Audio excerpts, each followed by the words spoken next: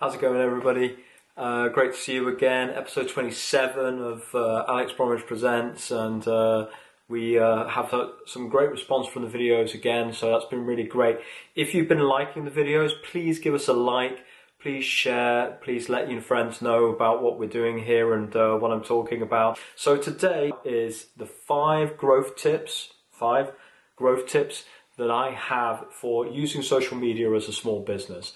And I did a bit of thinking because I got a question about how these apply into a B2C area and how these apply into a B2B area. For anyone who doesn't know, B2C is business to consumer, where you're selling products and services direct to consumers. B2B is when you're selling to another business. So those can often have two different contexts, particularly from a marketing point of view or a traditional marketing point of view. But I don't think that those really matter so much when we talk about social media. I think the mechanics of what you want to do are different, but obviously your target audience is different, and then you need to tailor your content to your target audience. And that brings me to the number one item that I want to talk about. Number one is content volume. You need to create much more content than you're creating today. I've been trying to push myself to create more personal content than I do, and often I'm struggling. I'm doing these videos and I'm probably managing one other post on average a day. That's only 2 social media posts a day, and that's across all the different channels. The maximum I think I managed to get up to was 8 in one day, and that was mostly using a lot of Instagram stories. That's not enough. If you really want to drive growth in your Instagram following, in your LinkedIn following, if you want to be able to get more of your brand messaging out there, you need to be producing at least sort of 10, 15 pieces of content a day. Now, they don't all need to be unique pieces of content.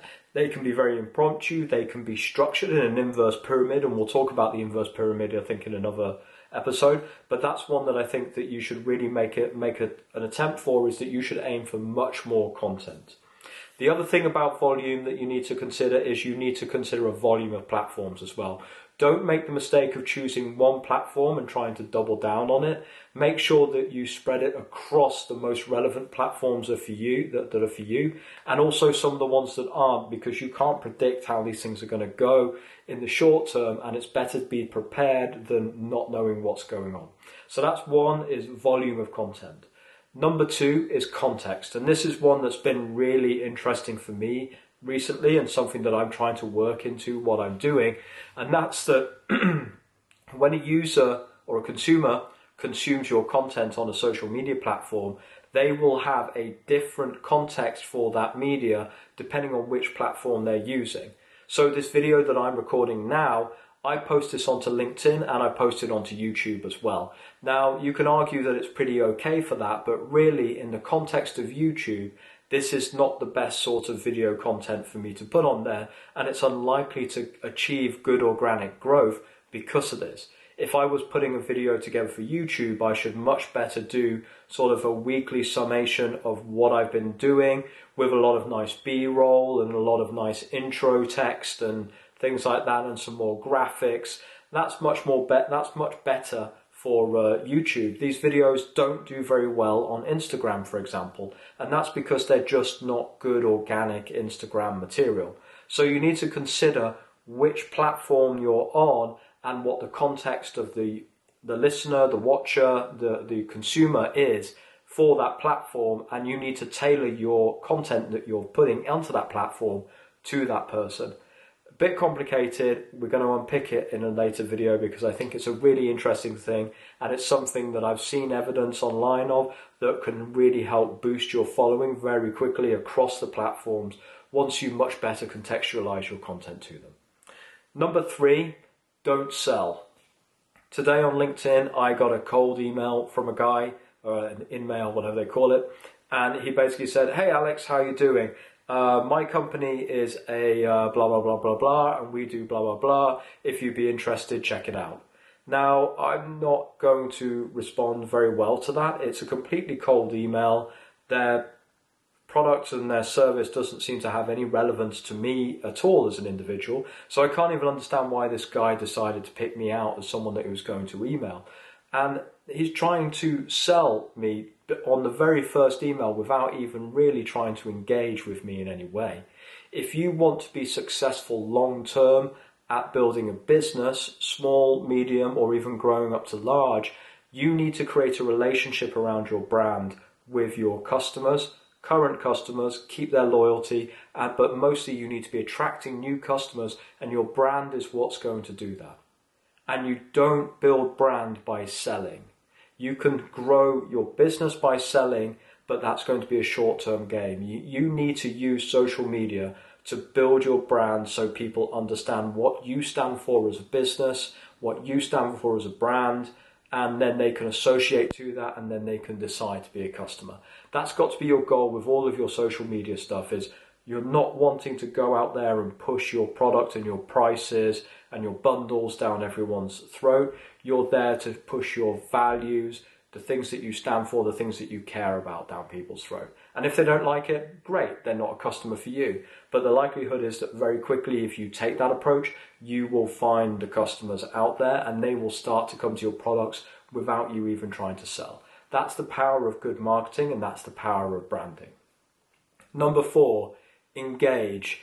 You wouldn't believe how often you see people who are complaining. If you hang out in these how to grow your social media forums a little bit like I do, and you watch a lot of these sort of YouTube videos on how to grow social media and things, you wouldn't believe how many people you see complaining in the comments section of here about how they can't get anything to work, they can't do anything.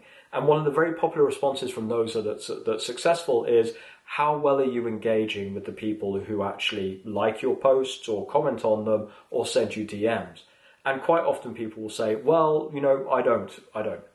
If you don't engage with your followers that you have, with the people who have taken time to like and to comment on your posts and give you input, something which I really try and do, I always try and reply to all the comments that I get, then why would you expect them to keep coming back? You're not showing any interest in them. They've taken the time to write something to you.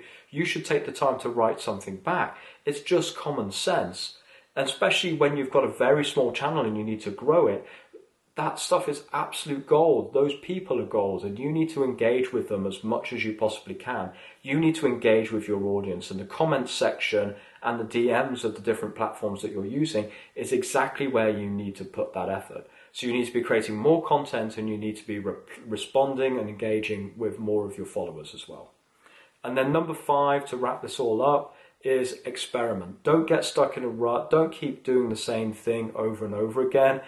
If it's not working, change it up. Try and bring people in for an interview in your videos, or try and change them to some sort of graphics. Bring some extra graphics in.